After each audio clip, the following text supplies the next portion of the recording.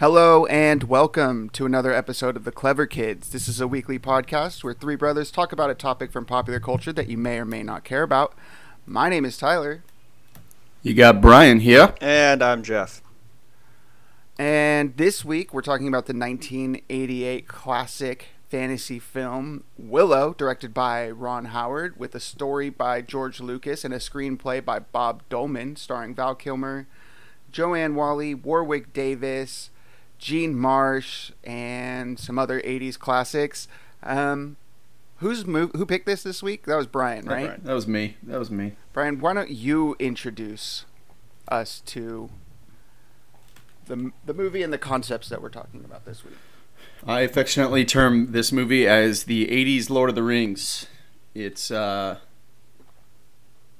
fantasy. I don't know if you can call it an epic. I don't know if it quite hits that level, but fantasy story about a Nelwyn, which is a dwarf community. One of the members of the community, main character named Willow, finds a baby that has floated down the river to them. This baby, as we've found in the first scene of the movie, is destined to be a great queen, and is currently being hunted by a dark, powerful sorceress named Bavmorda, who is basically ruling the country currently, and realizes that the baby is a threat to her rule, or is prophesied to overthrow her. Willow is tasked with taking this baby to... You picture the Nelwyns as like hobbits, and they're in their own community, kind of removed from the rest of the goings-on in the world of, regular-sized people.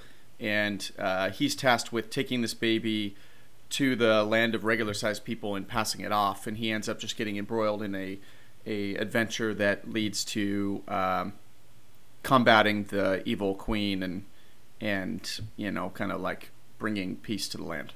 Yeah. So it's crazy how similar this, watching this movie again, I always remember comparing it to Lord of the Rings, because I don't think I had seen it until I saw The Fellowship of the Ring, right? Around the time that I was 11 or 12. But rewatching it, I was like, wow, this movie actually shares more similarities with Lord of the Rings than I remember it having. It's very similar. Even just that opening plot structure of you have this race of sort of hobbits that live separate from the rest of the world in their own little community, and then this thing from outside of their world gets discovered, and they're hiding it, and then they get tasked with taking it to a second location, and then from that second location they discover that they have to pursue it a little bit further to and become the main characters in this sort of action adventure. And I was like, wow, that literally is the base plot of Lord of the Rings. George Lucas came up with the story for this movie while he was on the set of Return of the Jedi. That's the story behind when he started writing it, right? And he I really feel like George Lucas unashamedly steals plots from other things and then just turns them into his own version. You know what I mean? The first Star Wars is basically Forbidden Fortress or Hidden Fortress or whatever that Kurosawa movie is. I can't remember right now. It's also very much the standard hero's journey. He takes a lot of typical folklore style legends and then just puts his own twist on them, which I can't shame him for, because what does any author do, right? That's essentially what everybody does. But sometimes the strings to his inspiration are very clearly defined. It's funny.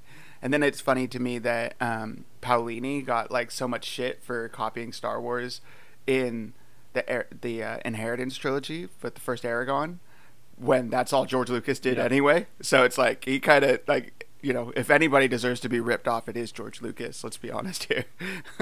Yeah. I remember, I've told you guys before, but I came across a funny write-up one time that was a very generic write-up without any specific details describing the plot of Aragon, and it's it could also completely describe Star Wars, where it's this castaway son of one of the fallen order, a farm boy, Yeah, a farm boy living with his uncle meets an old man who turns out to be another member of the Fallen Order, and they go on a quest. Like a secret magician, who's been hiding. And there's like this whole write-up, and it basically perfectly summarizes both stories, and it's like a damning point of like, dude, you straight lifted your entire story off Star Wars. Very similar, but to be again, like that's just like straight up the standard hero's journey. Just like read the Hero with 1,000 Faces, and it's literally that plot line over and over and over again. Like most mythology follows that exact same plot as well, right?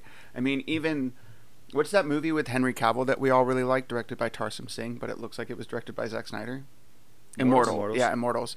That, like, look at the plot of that. It's the same thing. He's like a rural farm boy who's like been discarded, and then he's like hanging out with this old man who's secretly a wizard, but it's actually Zeus or whatever. But you know what I mean? It's like literally the same plot. Yeah, I don't know. Farm boys, man. Those farm boys are destined for greatness. Yeah. It's the same thing. Like that sort of thing is just retold over and over and over again throughout history. So you can't really blame Paolini, but the parallels between Star Wars and that one are pretty close. But Jeff, didn't I send you a meme where a guy was describing Harry Potter as the same plot as Star Wars recently? And yeah, it was pretty funny, actually. I was like, damn, that's kind of true. It's very simple. Like, if you break down just the core plot elements of Harry Potter, it's also very similar to Star Wars. So, you know. Anyway, well, I mean, Willow is... Sorry, go ahead. I had a friend who recently watched and I think she actually listens to this podcast sometimes, but she recently watched Lord of the Rings for the first time. I think she's only made it through the first or the second, I don't know. But she watched the first one, turned around and was like, oh my god, J.K. Rowling stole all this stuff from Lord of the Rings. There's a dark wizard, they refer to him as the Dark Lord, and like just went off on a couple similarities. And what's really, really incredible about the storytelling is that Lord of the Rings didn't really steal much from things other than mythology. Like there's so much original concepts that Tolkien... Well, it's just earlier. It came earlier. Right. Yeah, also he just didn't have access to a lot of things. Yeah, right. Exactly. Which is amazing for him to steal from. Exactly. He stole from what existed at the time, the fact that he generated this entire concept of fantasy and making that a concept, really. I know that there were fantasy books prior to him. All of it off of mythology. Like Celtic mythology and Nordic mythology, like the trolls and goblins and all of those things existed in fiction, in quote unquote fiction of the time, which is just their religions of the ancients. They weren't as popularized, and they definitely fallen out of public. He's a thief too, all right? He's a thief too, all right? They're all thieves. All right, I don't condone that. I think he prefers to be called a burglar, but... Speaking of Willow directly, though... The Hobbit, anybody? I mean, I also noticed a lot of similarities. I knew to look for them, but the similarities between Lord of the Rings, I mean, basically I was just trying to see how much of this, if George Lucas, how much of this can be directly, if you take out the word baby and put in the word ring, how much of this does this fit the Lord of the Rings story? A lot of it. And a lot of it does. So I looked into it. The baby chooses someone as her bearer, as like the baby bearer. You know what I mean? I was like, well, that's kind of ridiculous. But so okay. It even waves at him at the end, and I'm like, you're way too young to know how to wave. I don't buy it. I looked at... Archer waves at me all the time. What are you talking about? I looked at a bunch of stuff around the film and found out that actually I didn't know this, but Warwick Davis, the actor that plays Willow, was one of the lead Ewoks from Return of the Jedi. Yeah, he's Wicket. Yeah, I didn't know that. He was he's also Flitwick in Harry Potter. Yeah. Oh my God, they're all interconnected. Yeah, he's in everything. He's in, I think, almost all Star Wars movies since. He's a legend. He's like awesome. He and George Lucas are like really tight. Like he's in the Phantom Menace in the crowd during the pod racing scene. He's everywhere. I got to be honest with you, his stuff held up in that movie. I really enjoyed him on screen. I'm like, dude, Warwick Davis is a killer, skills, dude. Yeah, I was really enjoying him. I was really enjoying Val Kilmer. The person that was driving me nuts was Rozelle once she became a human. I thought her acting was terrible. Yeah. Whatever, man. Like Warwick Davis was a real joy on screen, and also Val Kilmer. They were just both like every time they were on screen, I couldn't stop watching. Yeah, I mean, I don't know where it was in my life. I think it has to be that he was Batman around the time that I was like getting really into Batman, So, but like I've always like really had a soft spot for Val Kilmer. But watching him in this movie, I was like, no, he's actually really great. He's super charming. He crushes this character. Like I love Val Kilmer. I wouldn't steal milk from a baby. He had so many like funny comments. Like he was like what are you going to look like when he turns you back? And she's like, a young, beautiful woman. And he's like, focus, Willow. I started dying, dude. I was like, that's my guy right there. Like, I was dying laughing. I mean, we're just going to break into the review of the film overall. Yeah. Do we quickly want to do the non-spoilers? Do we like this movie? I think we all liked it, right? Yeah. I think it's pretty easy to say.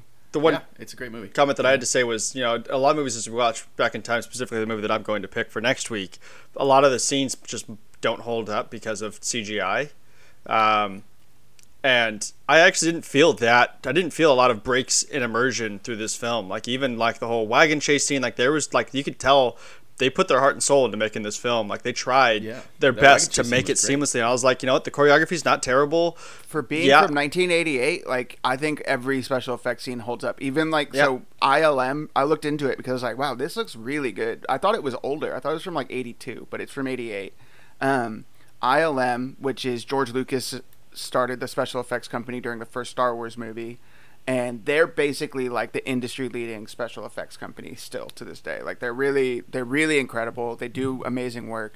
It's like them and Weta, which is from New Zealand. Those are the two that really do a good job. And to be honest, Peter Jackson kind of gave Weta their start during the Lord of the Rings movies, and anyway, it's a whole other topic. But ILM really pulled out all the stops in this movie and developed like a new morphing engine to, like, that's why, like, all the transitions between, like, when they Willow, like, spoilers, turns that goblin into like a pile of mush and then kicks it into the water, and then it turns into that giant monster, the two-headed monster, the Egresisk or whatever they called it.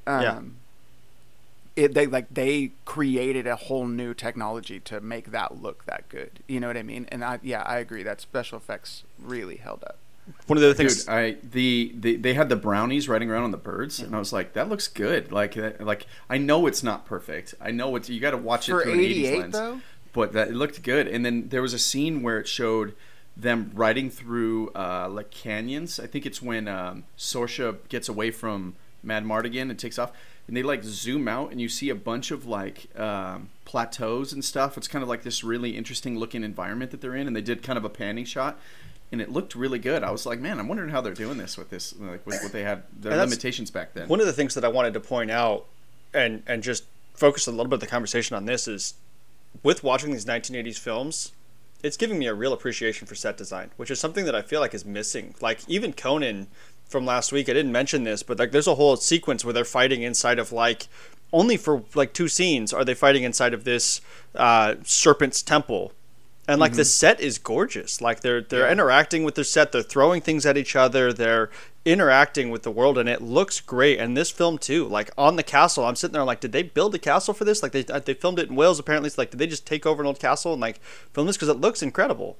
Looks like a really fun set, really interacting, like moving more towards that before we get any further in, realistic aspect. Quickly want to give out that spoiler warning. Spoilers ahead for any film, including this one, ever made. And even that little film that you think only you've seen, we're going to spoil it. We'll spoil the shit out of that. Cause even your home videos you don't want anyone to know about, we're going to talk about them. That's right. So yeah, spoilers ahead. Yeah, Jeff, I totally agree. I've been watching a lot of 70s and 80s movies recently, which kind of was the inspiration for this sort of structural shift that we've done on the podcast.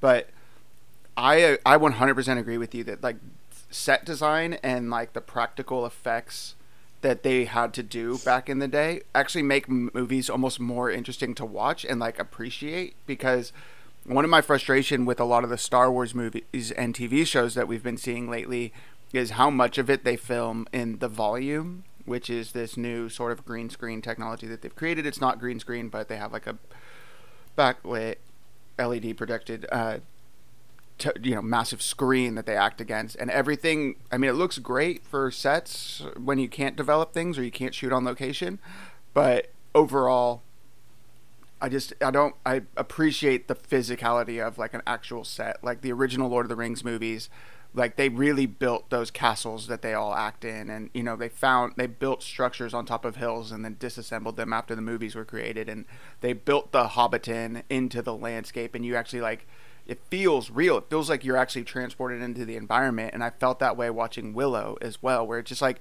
it was very cool to see these people kind of inhabiting a space, you know what I mean, that felt real. So I 100% agree with you. That was one of the notes I had as well. And same with Conan. I also really appreciated, you know, it's based on the limitations of the time. They had to, you know, they couldn't just fake it, Right. you know, so they had to build it. And then I think that there's an appreciation I have of like feeling like you're immersed in the world when you're actually seeing a space that looks like it's out of this world, you know, or in like another realm or something. Yeah, I thought the special effects in this looked really good. Did you have any other points there, Jeff, before we took it away from you? No, absolutely. I'm glad that you guys agree. Just, I really loved the set design. I think the special effects did not break immersion. Yeah, I will say the other thing that I learned when I looked it up that actually helped me appreciate the film is two different villains in the film. You already mentioned one of them, the Ybor Sisk, which is like the Hydra-type monster, and the evil General Kale were both named after film critics. Yeah, I saw that too, actually. I thought that was pretty funny. The Igor Sisk is Roger Ebert and Gene Siskel, Siskel and Ebert, like the two biggest movie critics of all time, or, you know, maybe not of all time, but the first two that were household names, I would say. He named the two-headed monster after the two of them and just like combined it, Igor Sisk, or Igor Sisk or whatever. Pretty funny. I thought that the action scenes looked really good for being from the 80s. I mean, it's kind of the same thing that we talked about last week with Conan, where like he swings this axe and you can tell it like just bounces off the person it hits. And like I saw that with Mad Mardigan. He hits that guy in the face with his sword and it breaks the mask off, but that's it. It's just kind of like nothing else. And then it cuts to the person's face and they like put blood on it, but you could tell that it didn't, you know.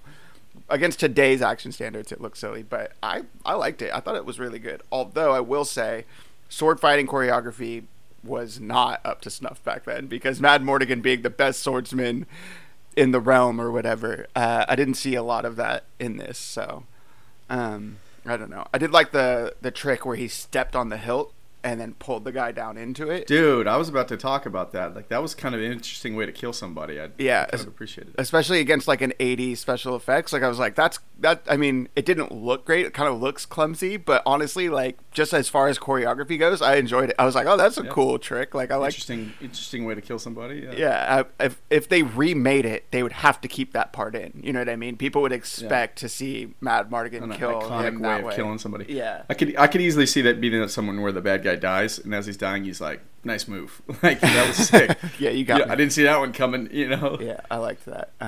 I did quickly want to say the Kale general is the same big guy that Indiana Jones has the fight against in Raiders of the Lost Ark, where the guy gets chopped up by officer? the propeller. It's the same actor. Because he has one of those fights in every movie, so kind of dependent on... Yeah, so it's that one specifically where he has the one-on-one boxing match with that German guy comes out half shaven and sees him fighting the other two guys, and it's like, oh yeah, this is what I've been waiting for. I just watched that movie fight this week. since this morning. Yeah, I just watched that movie this week and was like, this scene is awesome. I actually really love this. He's like, come on, let's go. Yeah, he's like, oh, I've been waiting for this. I've been sitting out here in the desert with no one to punch. Thank you for showing up, American. Yeah, pretty good. But yeah, same big guy.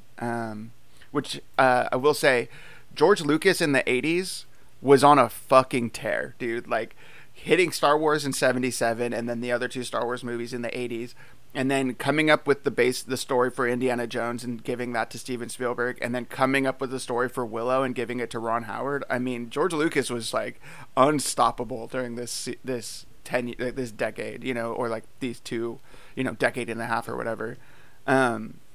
Really impressive, but you can see George Lucas's fingerprints, I feel like, all over this. Like, the humor and stuff. They bring in Dolman to write the screenplay, and I don't know a lot of that guy's writing credits, but I still feel like he must have worked with George Lucas on a lot of this, because a lot of the jokes and stuff feel very Star Wars 1977 to me.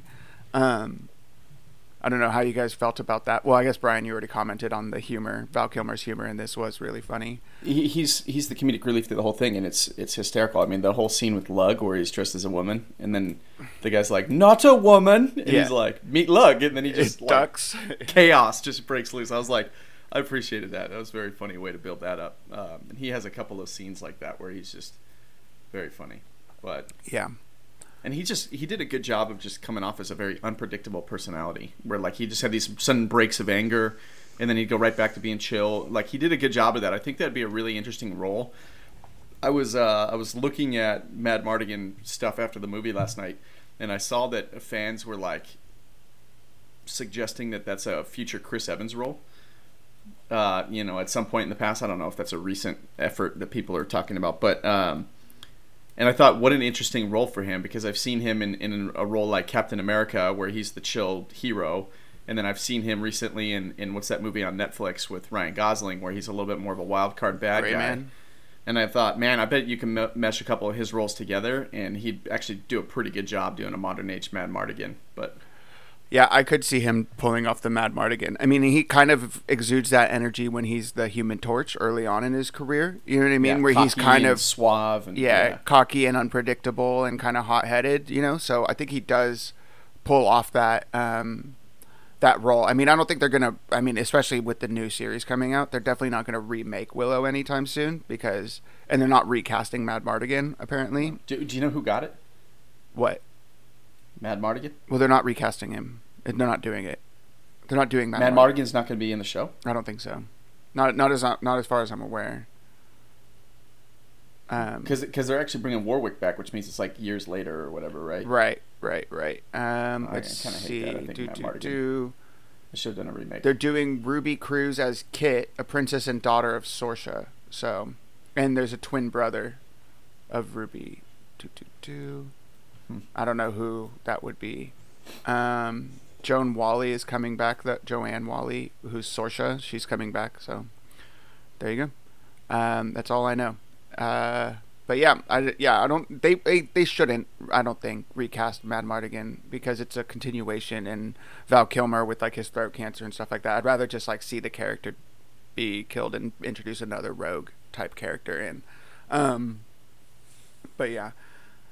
That's how I feel about it. So, any further thoughts on Willow before we move into our concept that we're going to talk about? Yeah, I mean, I just wanted to say that my favorite scene in the whole entire movie was when just Willow and Mardigan are trying to stand against the forces of Sorsha's army in that castle. And Mardigan is just doing everything. Like, in the same time that he's killed 15 people and is just going from one room to the next. Willow can't even get through a single door. Like, those are the two battles that are going on simultaneous. Mardigan is facing off the entire army, and Willow is banging on one door for 5 minutes. Yeah. And I fucking loved watching Mardigan just jump around, sprint around frantically, and still somehow survive. I love when the Ebersisk like comes out of the water behind him and he runs and goes out and he's like in the army about to face off, and then he turns to his right and sees that the army who is against him is right next to him, and he has like a double take moment that made me laugh out loud. Yeah, well, at first he stands up and he's like, ah, and then they all start running and he's like, yeah, and then he turns around and is like, oh shit. Yeah, very good. So. Very, like, honestly, like he's got to be like the establishment of the archetype for that sort of roguelike hero for this fantasy series early on.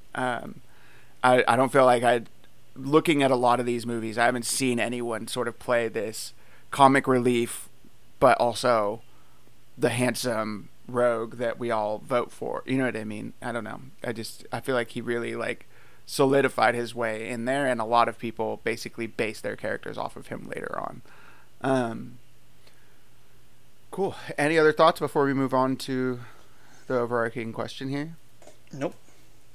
All right, Brian, why don't you introduce us to whatever our overarching concept is that we want to talk about?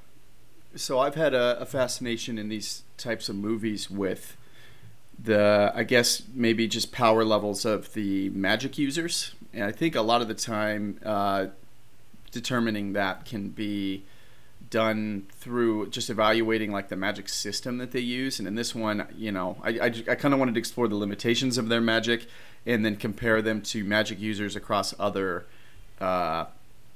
literature and movies. Dumbledore, Gandalf, that kind of thing, and just see how magic users in this movie, such as the Nelwyn, like wise wizard guy, Razel, Bavmorda, stack up against other magic users in literature, and see what you guys think.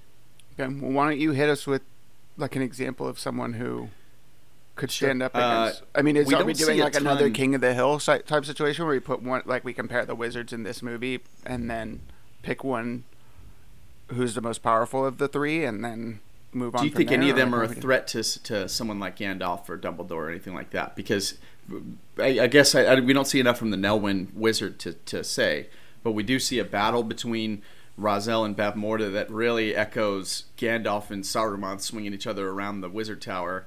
We see Bavmorda get up on a rampart and turn an entire army into pigs with the wave of her hand. I mean, there's some pretty powerful stuff that you see.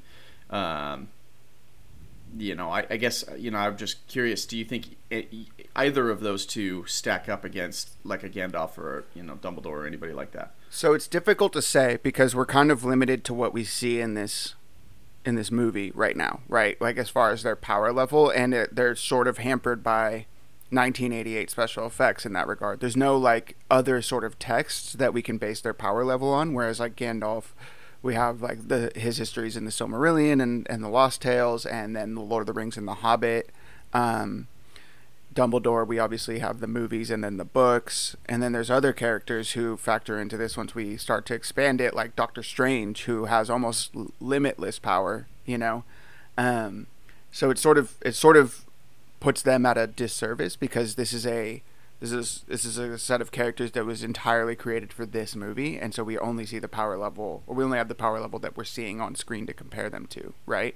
So that being said, I think that maybe it's a fight when you start throwing in the Lord of the Rings movies or characters from the movies, because we don't really see Gandalf do a lot of stuff in those movies that, like, we see him like light up a crystal, we see him open a door, we see him light up the sun a little bit brighter to scare the dragons away, but otherwise he's not like casting like lightning bolts or anything like that. Now in the Hobbit books, we see him like turn pine cones into explosives.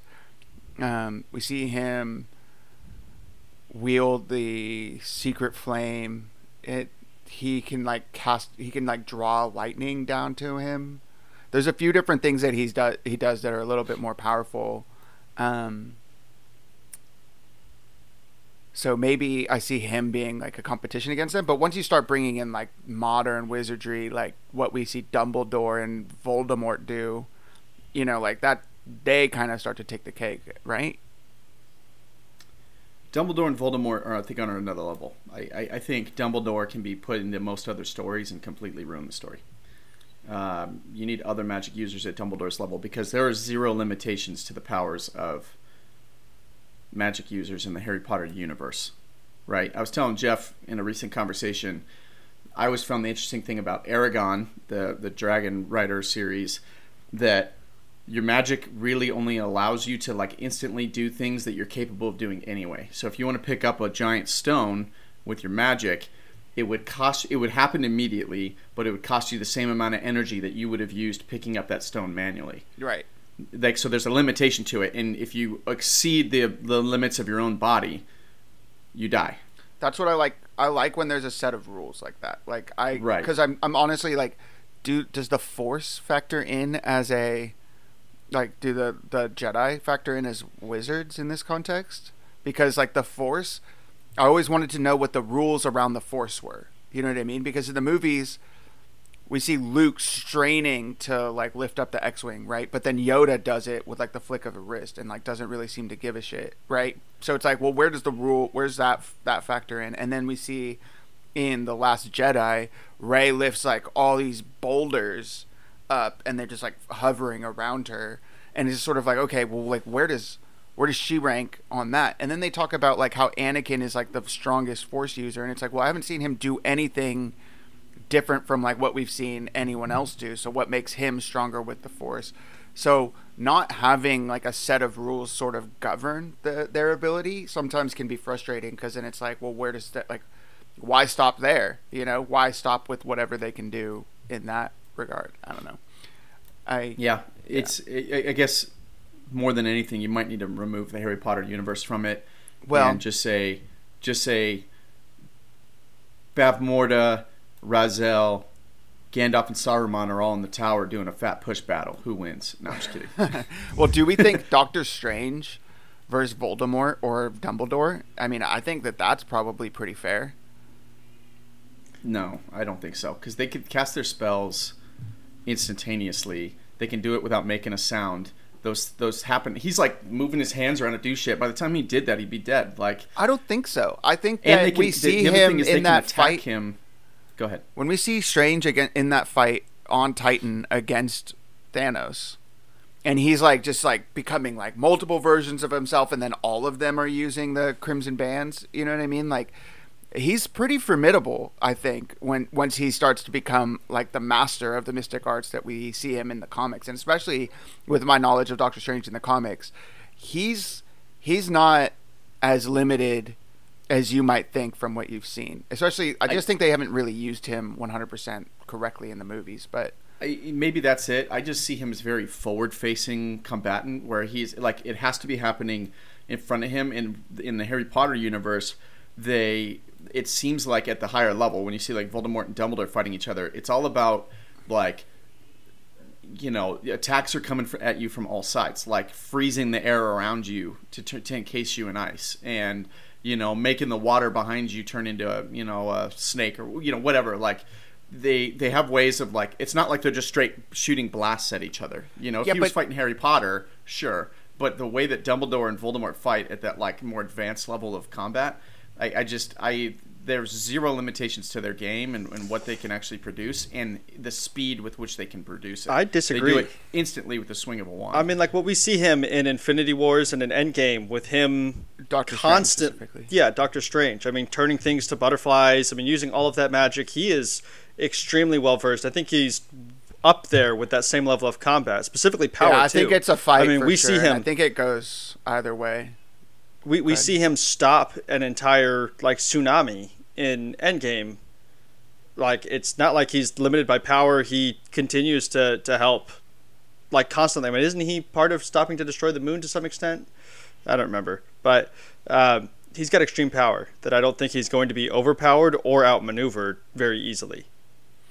Yeah, I think that the movies have found ways to sort of like depower him, like in a way to make the movies interesting, whereas like when we see him at full force, he's definitely a force to be reckoned with. I mean, he goes one-on-one with Thanos when Thanos has 4 of 5 Infinity Stones or whatever, or 3 of 5. You know what I mean? Like, he's pretty OP. I think it's a fight, and it's a 50-50 toss-up on like which one's going to win. It depends on who's writing the character, in my opinion. Dumbledore points his wand at him and says, Acio's ring. Accio sling ring. Yeah, Accio sling ring. That's funny.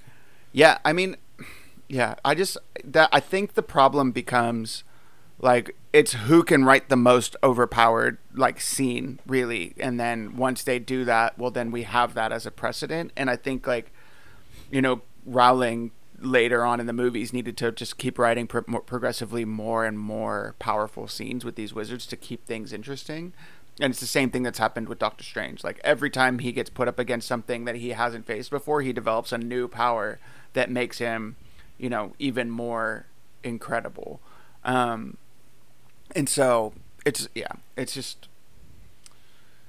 I almost feel like you have to pull those people away from the story and make it like these characters that are kind of limited within their power sets, or there's rules around them, right? I think that's the only way that you can really have the discussion. It's similar to our discussion last week where we were like, it has to be just on their sword fighting prowess, not on their, you know, their whatever magic they have with them. Going back to the Willow magic users, like Bavmorda with that pig spell, dude, like, yeah, it was good. She doesn't even bat an eyelash. She just turns an army to pigs, and like that, I don't know. Like, I could see another magic user being able to explain that they could, circumvent that, but like she can stop entire armies with like the swing of her hands. Seems kind of super powered to me. Like, that's crazy. you Yeah, know. we definitely don't see Gandalf or Saruman do anything like that. Which is interesting, actually, that you point that out. Yeah, that's one of the main things about the Lord of the Rings I always wanted more of. I feel like the wizards are described as like lesser gods to an extent when you really dive into like their like history in the Silmarillion and the Lost Tales.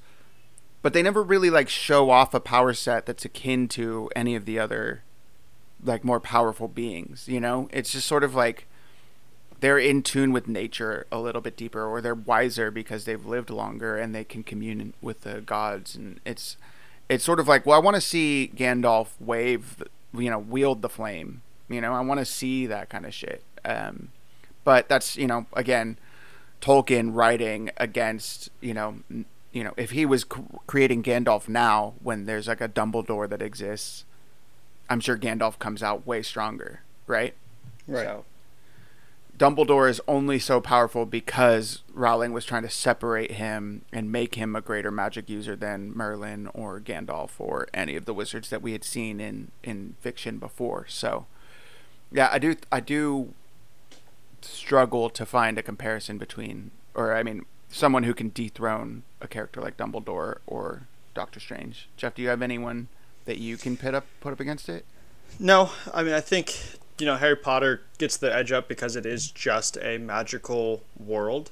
There is no other power set in that world, right? Like, whereas superheroes have so many other, like the Marvel Universe has so much other things that magic has to contend with that we don't know if magic is truly stronger than, Iron Man's technology, right? Like, there's so much that goes kind of head to head that limits it, whereas magic is in the Harry Potter world just this supreme force. And Lord of the Rings, it does seem limited, so I think it's tough for us to really compare the two.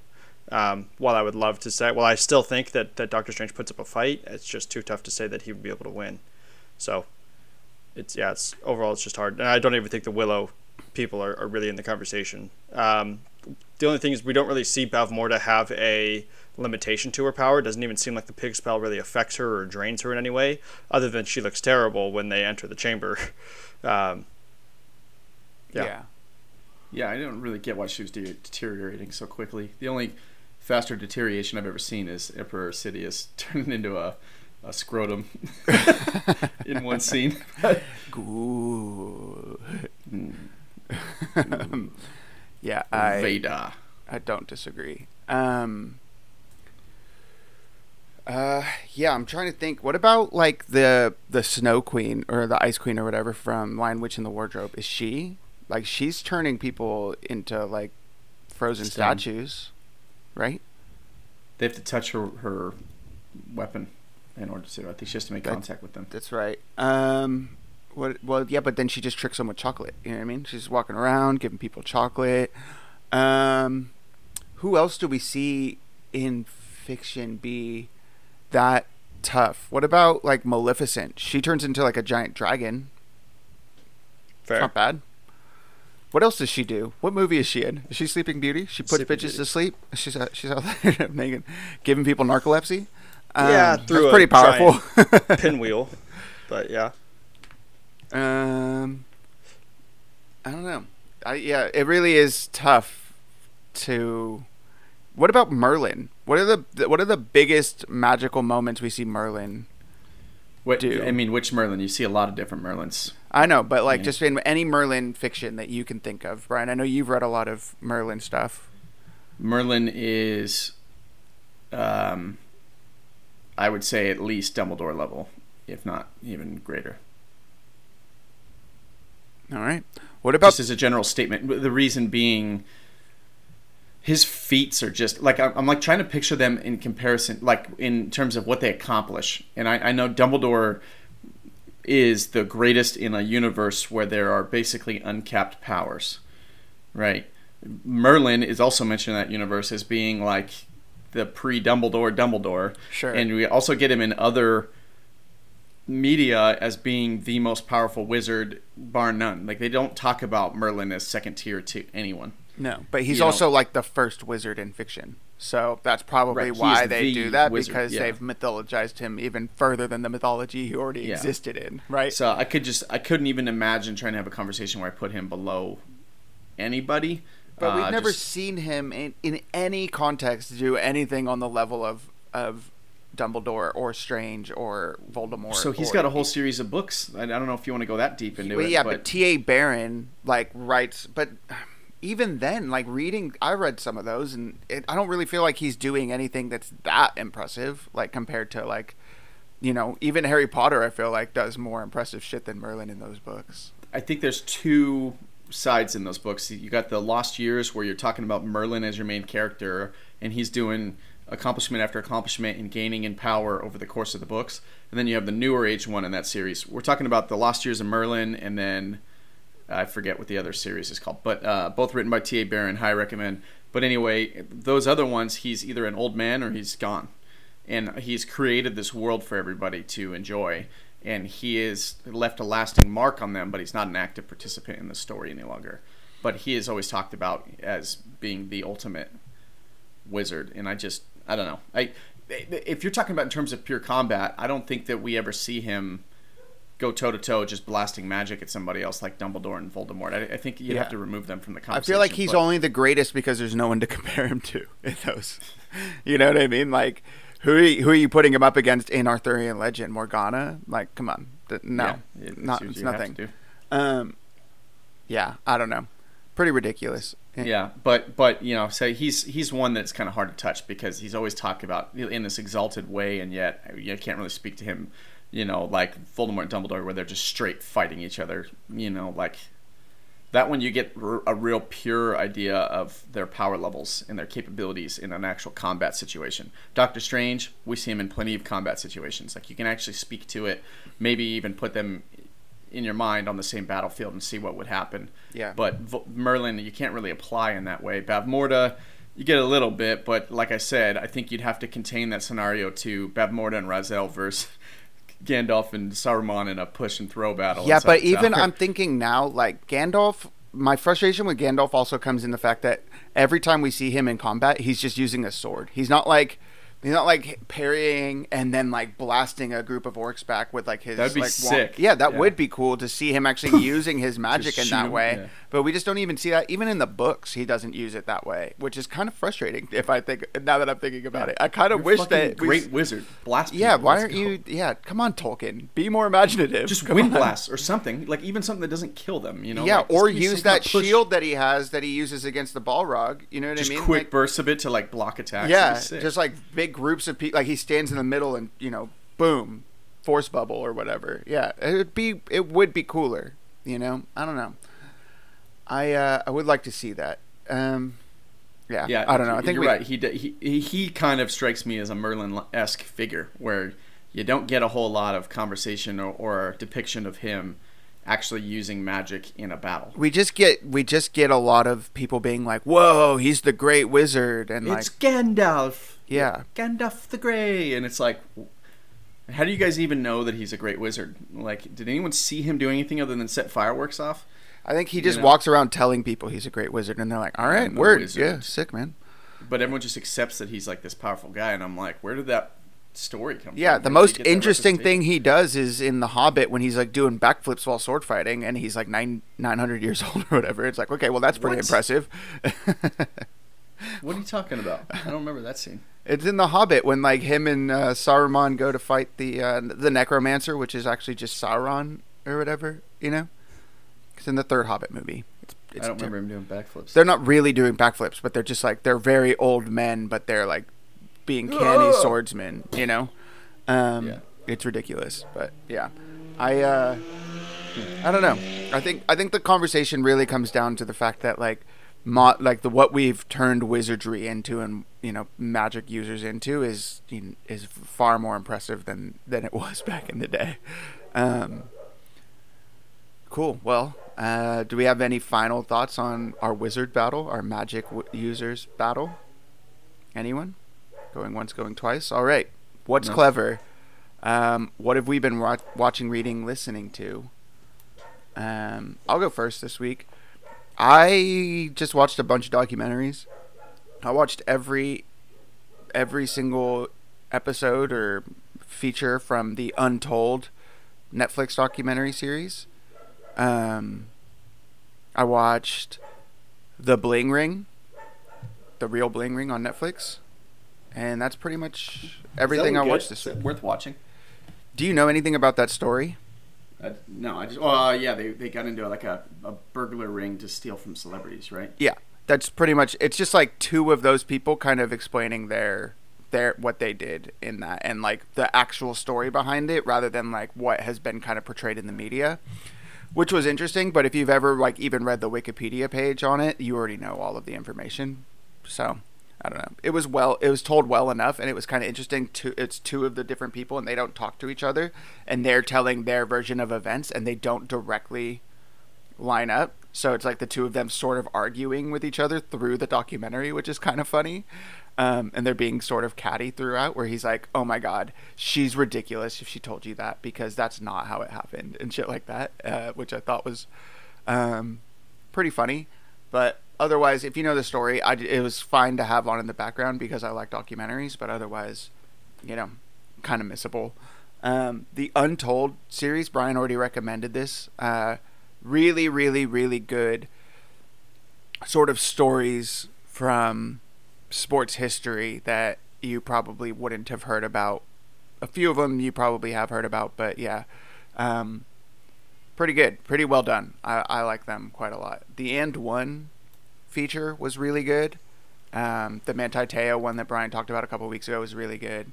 Yeah, very, very eye-opening kind of exploration. Specifically, though, the one with the ref, Operation Flagrant Foul, or whatever they were calling that, was eye-opening because it was interesting hearing a referee basically being like, yeah, going into this game, I knew this ref hated this coach, so I just told the guy to vote on this guy because the other coach wasn't going to get any calls. And I was like, I knew it! I knew refs did that shit. I knew that shit. It was pretty interesting. It was the first time I'd ever heard like an ex-ref really communicate that, like, yeah, we totally, like, he didn't like this player. Like, he didn't like Iverson's attitude, so he called pretty much every palming call against Iverson and shit like that. I was like, oh, I knew they did that kind of shit. I knew it. But yeah, pretty good stuff if you like those, sort of stories.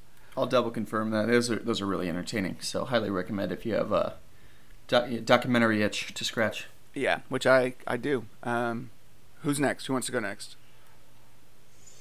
Brian. Jeff, go ahead. Jeff? I can go next. Yeah, my list is pretty short. I've just been spending most of my free time playing video games with Brian. Still playing No Man's Sky. Still highly recommend it. Staying up to date with Rings of Power. I'm one episode behind on House of Dragons. But the other thing that I did watch this week was I did watch the new Hocus Pocus 2.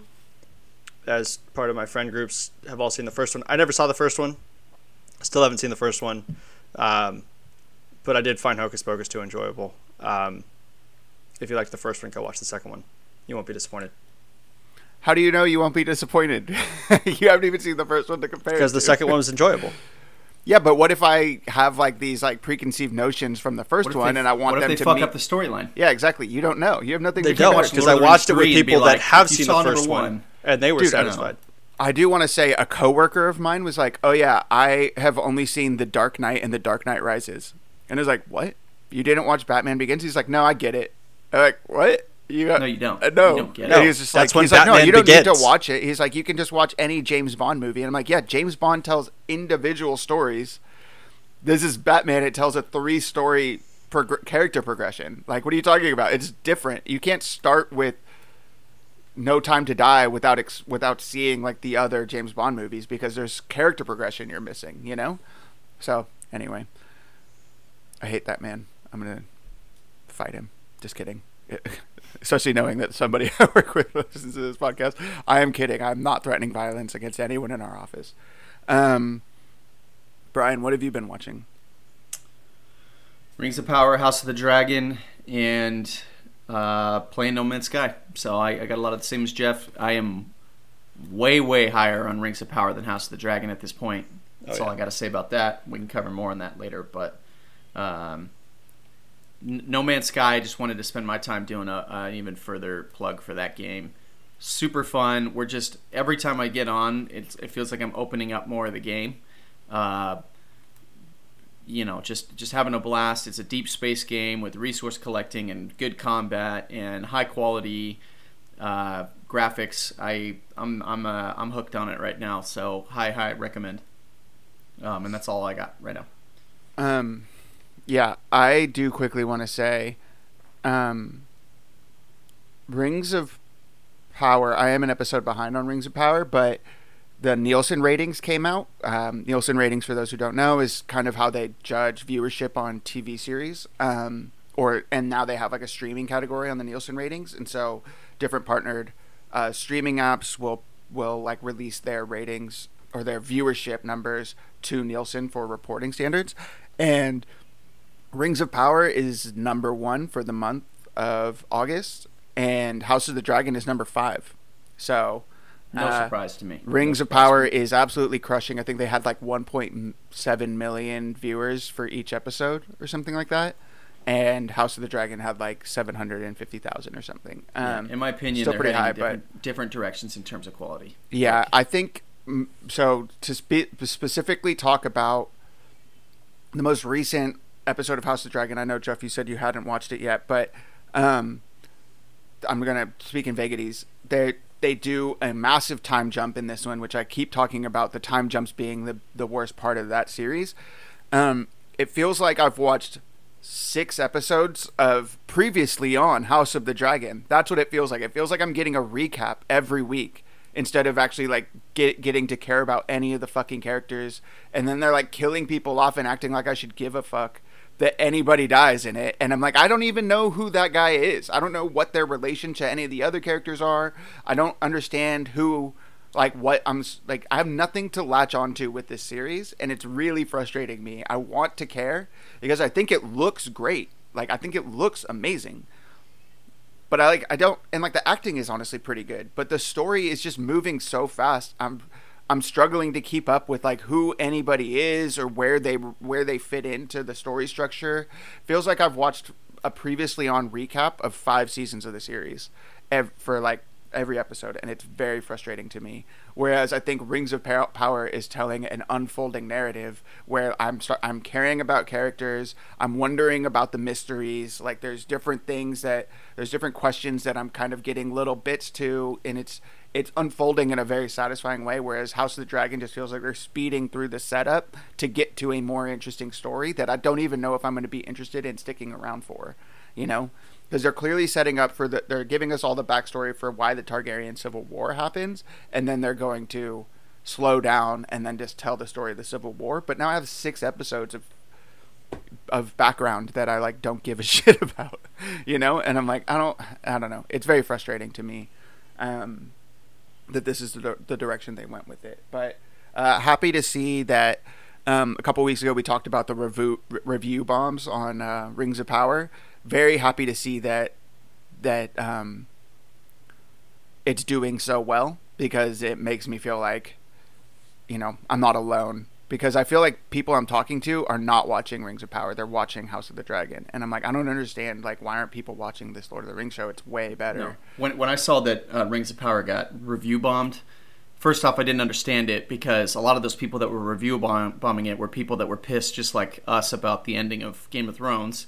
And then the moment the show came back, they all went right back to being loyal, fans of the show. And I was just like, hold on, are you guys actually watching it and like giving it a critical opinion? Because like from episode 1, I've been like, I'll keep going, but that didn't really get me. Episode 2, I'll keep going, but that didn't really grab me. And it's continued to happen. And I'm like, I don't understand where the negative sentiment went for Rings of Power, because from episode 1, I was like, okay, wow, this seems like it's got super high production value and some real promise, and it's just continued to go on. And there's like 7 different characters that I'd be upset if they died right now, because I want to know more about their story and what's going to happen. So yeah, whereas House of the Dragon, kill them all and let's just watch dragons fight each other for a couple episodes. I don't care.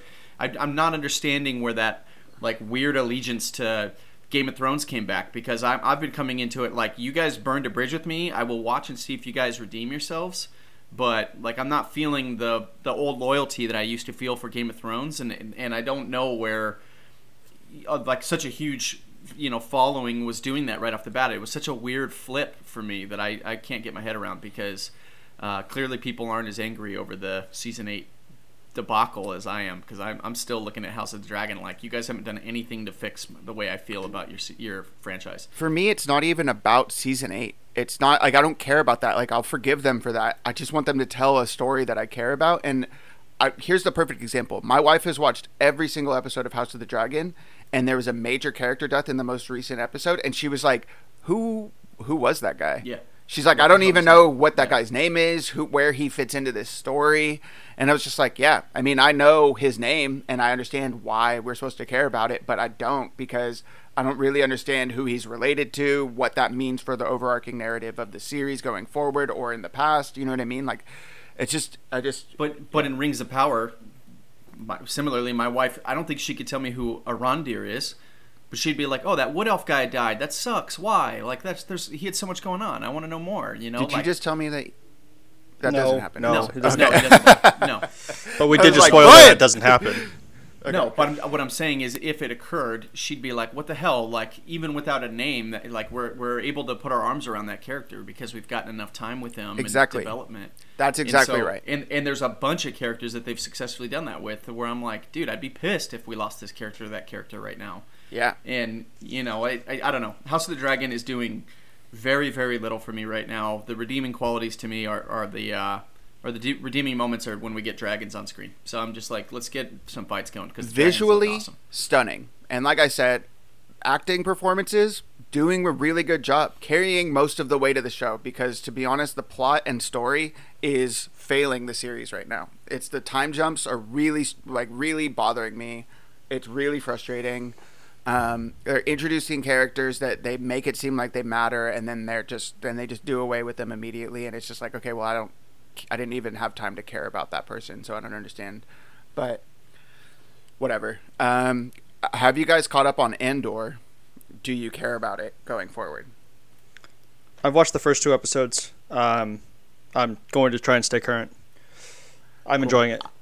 I like it a lot. Episode 3, clearly the best. Episode 4 is pretty good. I think that we're getting a different side of the Star Wars universe that we have never seen before, which I really appreciate. And I think it looks great. It's by far the best looking Star Wars TV show. Like, way better. Looks way better than The Mandalorian. Looks way better than Boba Fett. Looks way better than Kenobi did. Kenobi looked like it was filmed in a fucking closet. This looks like they literally went to locations and actually filmed. And I know that that's just by virtue of, Kenobi was filmed during the pandemic, and this one is filmed on locations. But God, it looks great. It looks really, really good.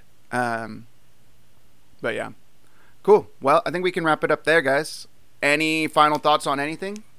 Oh, Jeff, what are we watching next week? Next week, we are going to be watching 1981's Clash of the Titans. Oh. It is on Okay. HBO Max. Okay. Have you seen this movie? I have. Okay. It's a classic for a reason. We're going to talk about it. Okay. Oh, yeah. I'm down. Yeah. I mean, we can... Maybe, yeah. All right, that's interesting. I'm glad you're down, because you don't got a choice. Yeah, I kind of set myself up with this plot or this new format that I created for the show. So I guess I'm gonna get Jeff back next time when I make him watch a really scary movie. All right, guys. Clash of the Titans for 1981. See you then. Bye. Thanks, everybody. Bye, everyone. Jesus. Thank you for listening to the Clever Kids podcast. If you want more from us, be sure to follow us on social media. We're at Clever Kids Pod everywhere. Or you can get in touch with us at cleverkidspodcast@gmail.com. We would love to hear from you. And be sure to rate us on whatever app you're listening on and recommend us to a friend. We really appreciate it. Or don't. Whatever's clever.